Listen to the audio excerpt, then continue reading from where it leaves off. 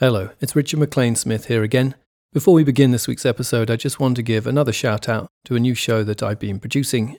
It's called Rescue and is hosted by survival expert Donnie Dust. Rescue takes you deep into the heart of the world's most astonishing rescue stories, told by the people who were there. All of them are absolute heroes, and it's been a real honour to bring their stories to you. Rescue is out now on all the usual platforms. Now, back to Unexplained.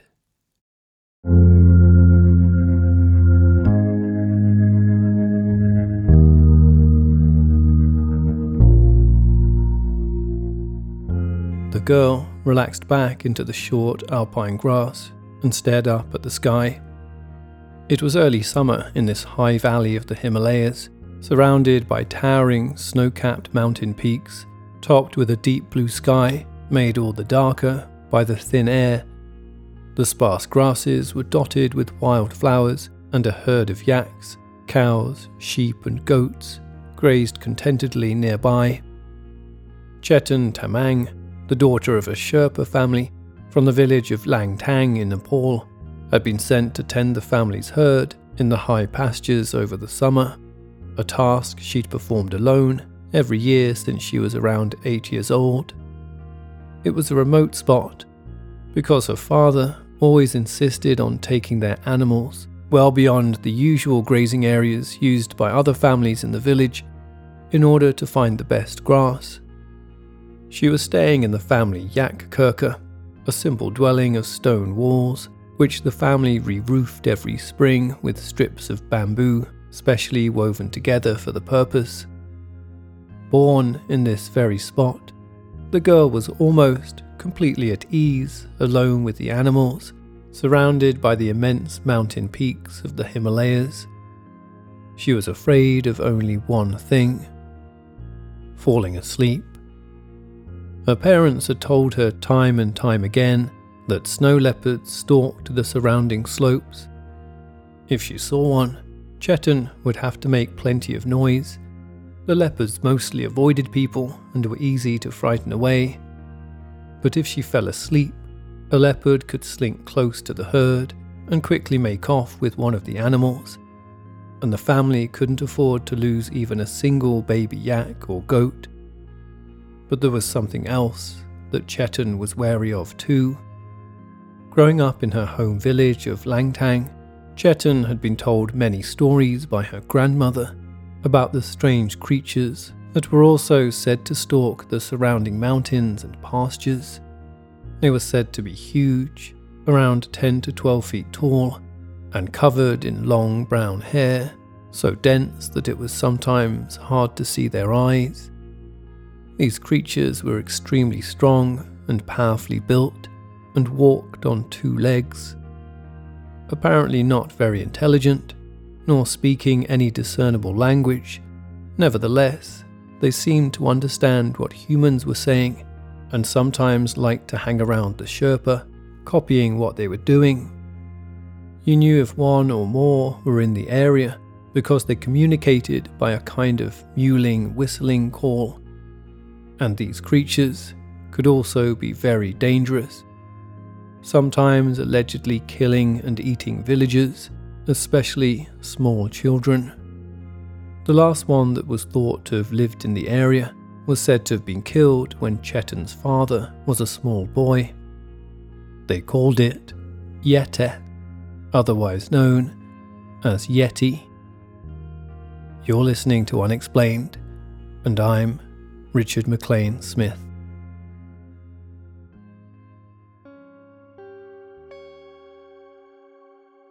For centuries, the Himalayan people of Nepal, Tibet, Bhutan, India and China have recognized the existence of the Yeti, an anglicized version of the word Yete, which translates roughly to that thing or man-like animal. According to the descriptions, there are several types of Yeti based on size and location. The smallest, sometimes called the Little Yeti or Ter Ema, live in forested mountain valleys below the snowline, no more than around 4 feet tall with reddish-grey hair and pointed sloping heads. They are said to feed on small mammals.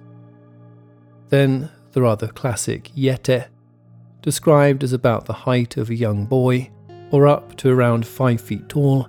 They too are said to have conical heads and are stocky and ape-like, with short, coarse reddish-brown hair, wide mouths with large teeth, and very long arms. Supposedly living in mostly dense Himalayan rhododendron forests at elevations above 14,500 feet, they are most famous for supposedly leaving their tracks in the snow when crossing the mountains from valley to valley. Next, there is the Big Yeti, or Zute. Descriptions of this creature resemble most closely a large bear. Reported to live between 13,000 to 15,000 feet above sea level, they are said to walk mainly on 4 legs, but sometimes bipedally, and are known for their attacks on yaks, which they are said to kill by ferociously grabbing the horns and twisting their necks. And then there are the Nialmo. Living at elevations above 13,000 feet, they are said to be between 10 and 15 feet tall, with enormous conical heads, rumoured to feed on yaks, mountain sheep, and sometimes on humans. It was these terrifying creatures that teenage yak herder Pt.1 had learned about from her grandmother. According to her, the Yetis, or Nialmo, that used to inhabit the mountains above Langtang had a bizarre habit. They seemed to like to watch, then try to copy what they saw humans doing. Over the years, the Sherpa people had apparently used this curious habit to gradually kill them off. In one story, several families collected strands of wool from their herds and rolled them into large, uneven grey balls that looked like boulders. Then they went to the opposite banks of a fast-flowing mountain river and started throwing the fake boulders at each other, pretending to fight. A group of Yetis, who were said to have observed this, started to do the same thing, but with real boulders. In the process, they hit and injured their group so badly that they fell into the torrent and were swept away.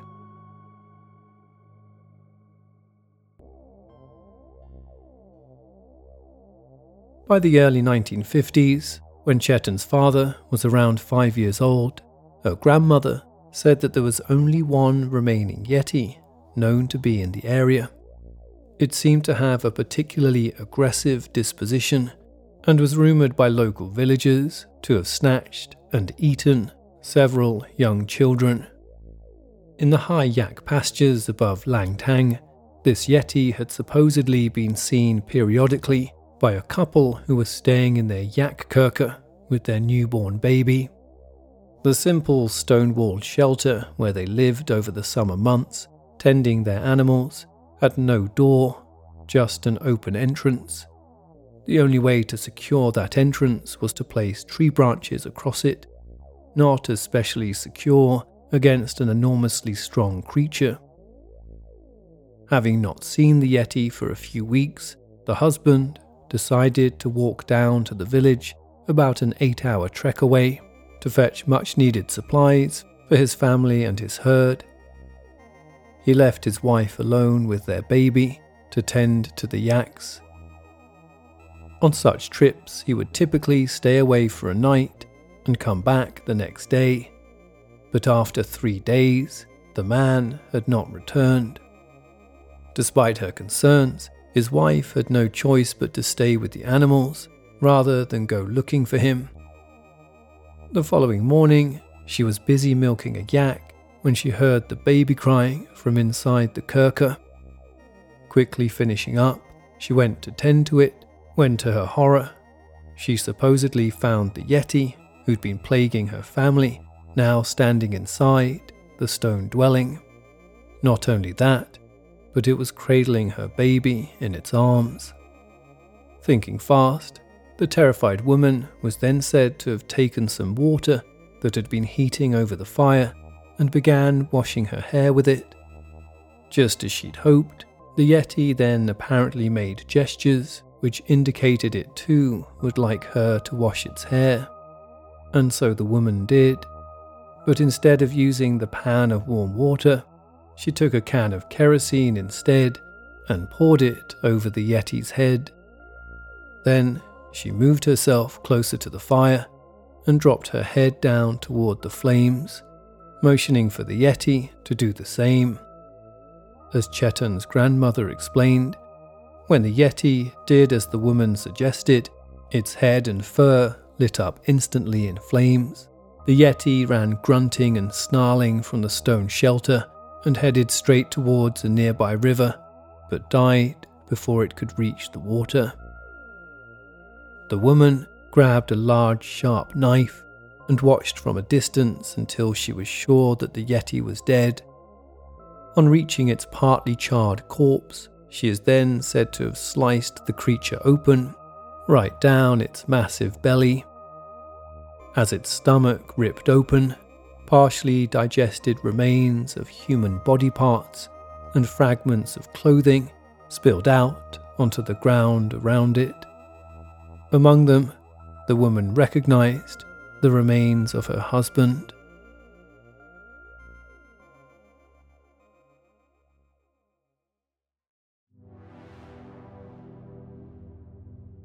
The first known Yeti report from the Himalayas, made by a European, was in 1832. Trekker Brian Hodgson was walking through northern Nepal, assisted by local guides, when they all spotted what he said was a large creature, covered in long dark hair, with no tail, and walking on two legs. Hodgson took it to be an orangutan, even though that species would have been several thousand miles from its natural Sumatran jungle home. His local guides, however, took the creature to be something else entirely. Frightened, they refused to shoot at it and fled. Hodgson even published a report of the sighting in the Journal of the Asiatic Society of Bengal. It would be another 60 years before the next European sighting of an apparent Yeti appeared in print. In 1899, British adventurer Lawrence Waddell, who'd spent around 15 years exploring the region, published his travel book, Among the Himalayas. In it, he recounted coming across enormous footprints in the snow. Though his local guides insisted it was some kind of wild man, Waddell believed the prints were in fact left by a Himalayan brown bear. Reports of Himalayan wild men reached Europe with increasing frequency as more and more foreigners travelled to the region. Colonel Charles Howard Berry, an Anglo-Irish explorer and botanist, set off to climb the Lakpa Pass early one morning in September 1921. During the trek, he and his party encountered a set of strange footprints which Howard Berry decided had been made by a loping wolf before becoming distorted by the melting snow. But the expedition porters immediately identified them as those of what they called a Pt.1, or man-bear snow creature. On the group's return to Britain, some of the expedition team were interviewed by journalist Henry Newman. Newman mistranslated Pt.1 as abominable snowman.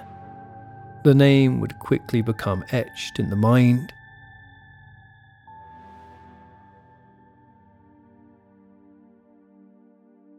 In 1925, Greek explorer Nikolaos Tombasi was camping close to the Zimu Gap, a 25,000-foot peak located on a ridge just east to the summit of Kangchenjunga, the third highest peak in the world. One morning, his porters called him from his tent to come and see something. Tombasi duly joined them, where, after initially being blinded by the intense glare of bright sunlight reflecting off the snow, he saw a bizarre figure around 300 yards away, human-like in shape and walking upright. Silhouetted against the blinding snow, Tombasi could not make out what colour it was, but could discern that whatever it was wasn't wearing any clothes. Every so often, The creature was said to stoop and uproot a rhododendron bush before it wandered eventually from view into some thick scrub. Tombazi apparently went over to where the creature had been and saw footprints that he described as similar in shape to those of a man, but only 6 to 7 inches long. Marks of 5 toes and an instep were clear. He concluded that the prints were undoubtedly those of a biped, but like the explorers before him, he was skeptical that this was a yeti. He decided instead that he'd seen a wandering hermit or holy man, although he did confess that the lack of clothes and bare feet did seem odd at such a high altitude. Just over a decade later, another British explorer, John Hunt, was in eastern Nepal. Hunt would later be awarded a knighthood for leading the 1953 expedition in which Tenzing Norgay and Sir Edmund Hillary successfully summited Mount Everest, but on this earlier trip, he was climbing on the northern face of the Zimu Gap, the same area of the Himalayas that Nicolaus Tombazi had been. At a height of 19,000 feet, he came upon 2 lines of what looked like human footprints. At first, Hunt thought that someone had simply walked over the area before him, but it later emerged that there was no one else on that part of the mountain at the time. The following year, in 1938, the German paramilitary organization, the SS, briefly went looking for the Yeti while on the hunt for evidence of a new and strange idea.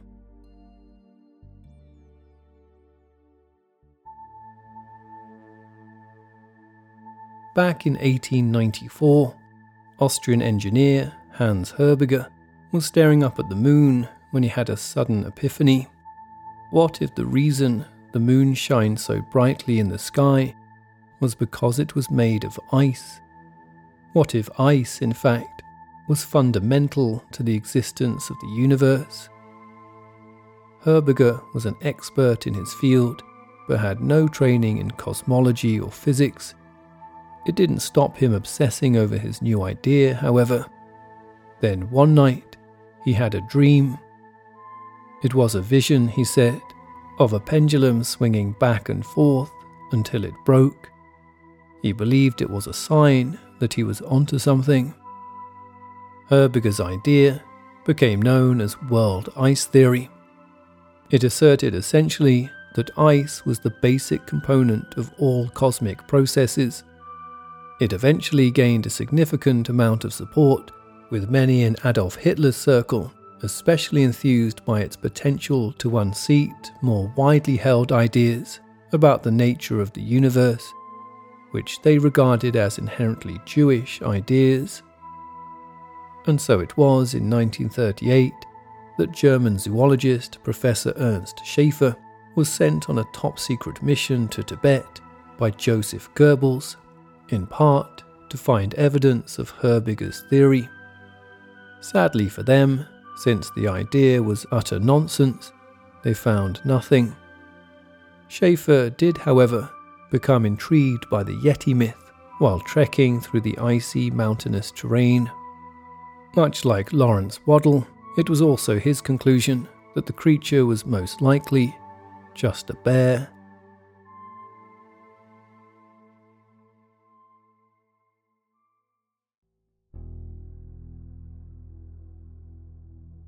In the autumn of 1951, English mountaineer Eric Shipton led an expedition to survey possible routes to the summit of Mount Everest from Nepal.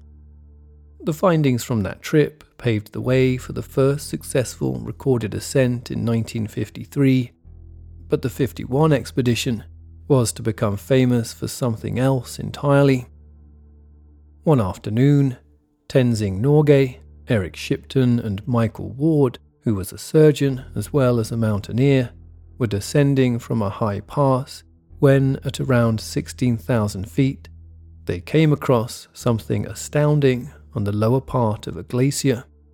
A series of footprints in a 2 to 4 inch covering of snow. The prints seemed to have descended from another pass that reared up about 3,000 feet above them and were in two groups. One set were fairly indistinct and led out onto the surrounding snowfields. The others were much more detailed. Stunned, Eric Shipton told Ward to place his ice axe alongside them for scale. Then he took out his camera and snapped 4 photographs. A short time later, one of these photographs, a now iconic image, appeared in newspapers all around the world. It showed a strangely wide, single distinct footprint, with Ward's 12-inch long ice axe next to it for scale. The footprint was nearly 2 times wider than a typical human foot and was about 12 to 13 inches long. Going by the shape of it, the big toe appeared to be broader and shorter than the other rather indistinct toes, of which there seemed to be 4 or 5. They were sunk into the snow much deeper than the footprints made by the booted mountaineers, implying a much heavier creature, and did not seem to be human. And even if they were, how or why had someone or something walked through the snow in freezing temperatures without any foot protection? The startled group, keeping a keen lookout for whatever had created them, followed the tracks down the glacier for almost a mile.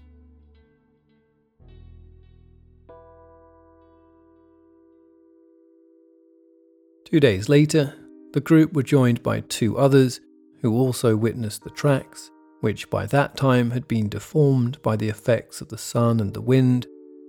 One later wrote that despite evidence of obvious weathering by the time he saw the footprints, they were still surprising and inexplicable. As he said later, "What it is, I don't know, but I'm quite clear that it is no animal known to live in the Himalaya, and that it is big." When Eric Shipton's mesmerizing photograph was published, it fueled excited speculation in news reports around the world that the Yeti really did exist. The following year, 1952, famed mountaineer Edmund Hillary is deep in his ongoing preparations for making the first ascent of Mount Everest. About 19,000 feet up, while climbing a steep pitch on a high Himalayan pass with 2 Sherpa climbing partners, one of them, Pemba, suddenly stops and picks something off the rock. Hillary looks on as a greatly animated Pemba shows it to his compatriot, Ang Pemba, who seems similarly impressed. Hillary asks the pair what they are so excited about. Pemba holds it out for Hillary to see. It is a tuft of long black hairs. Thick and coarse, they look more like bristles than anything else. "It's Yeti hair," he says, with a look of such conviction that, as Hillary later reported, he couldn't help but be impressed by it. A year later, on the 29th of May 1953, news came from the Himalayas that Edmund Hillary and Tenzing Norgay had reached the summit of Everest.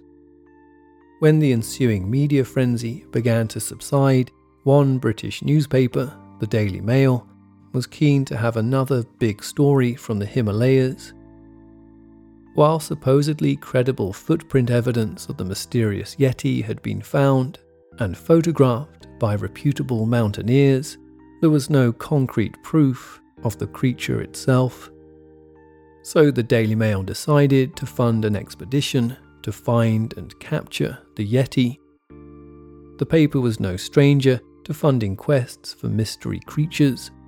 It employed the actor and big game hunter Marmaduke Wetherall to go and find the Loch Ness Monster, as covered in Season 7, Episode 3 of Unexplained, a venture that was to end in failure and ridicule.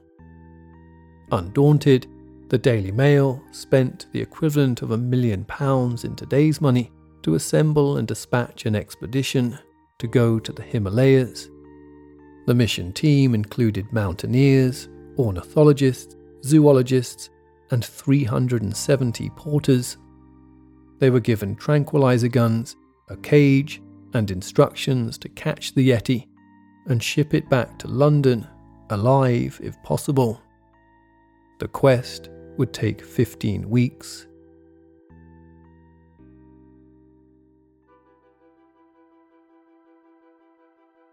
Anthropologist and naturalist Charles Stoner was a member of the Daily Mail's Yeti expedition. Arriving ahead of the main team, he was part of a group tasked with finding a suitable location for the expedition's base camp. Having settled for a few nights in the village of Pangboche, 13,000 feet up in the Sulu Khumbu district of Nepal, the team set about gathering testimonies from the local community. Before long, Stoner was approached by a local herdsman named Mingma. As the man went on to explain to him, 4 years before, he was watching over his yaks in the high pastures above the village when he thought he heard another herdsman in the rocks above him, shouting, as if calling out for a lost yak. Despite Mingma shouting back that there were no stray creatures nearby, the strange disembodied cries continued. Moments later, Mingma looked up in horror to see a large hairy creature quickly moving down the mountainside toward him, on 2 legs. Mingma scrambled back to his yak kurka and barricaded the door as best he could. With heavy breaths, he eventually summoned the courage to peer out through a chink in the wall, and there, standing right in front of him, was a Yeti. Mingma described the creature as being squat and thick-set and about the size of a small man. It was also covered with mostly short, reddish and black hair that was long around the feet and had a high, pointed forehead with a crest of hair on top. Mingma held his breath as the Yeti apparently lumbered around in front of the hut. It had long muscled arms with hands that appeared larger and much stronger than a human's, and a distinct, large flat nose. Then suddenly it turned and stared right at the terrified Mingma. It snarled at him, revealing big, sharp teeth. Battling his frightened wits, Mingma looked about the hut for anything he could use as a weapon. He grabbed some wood and held it over the small fire burning in the middle of the room. Then he flung the flaming missile at the Yeti with as much force as he could manage. Thankfully, he said, the frightened creature ran off and did not return.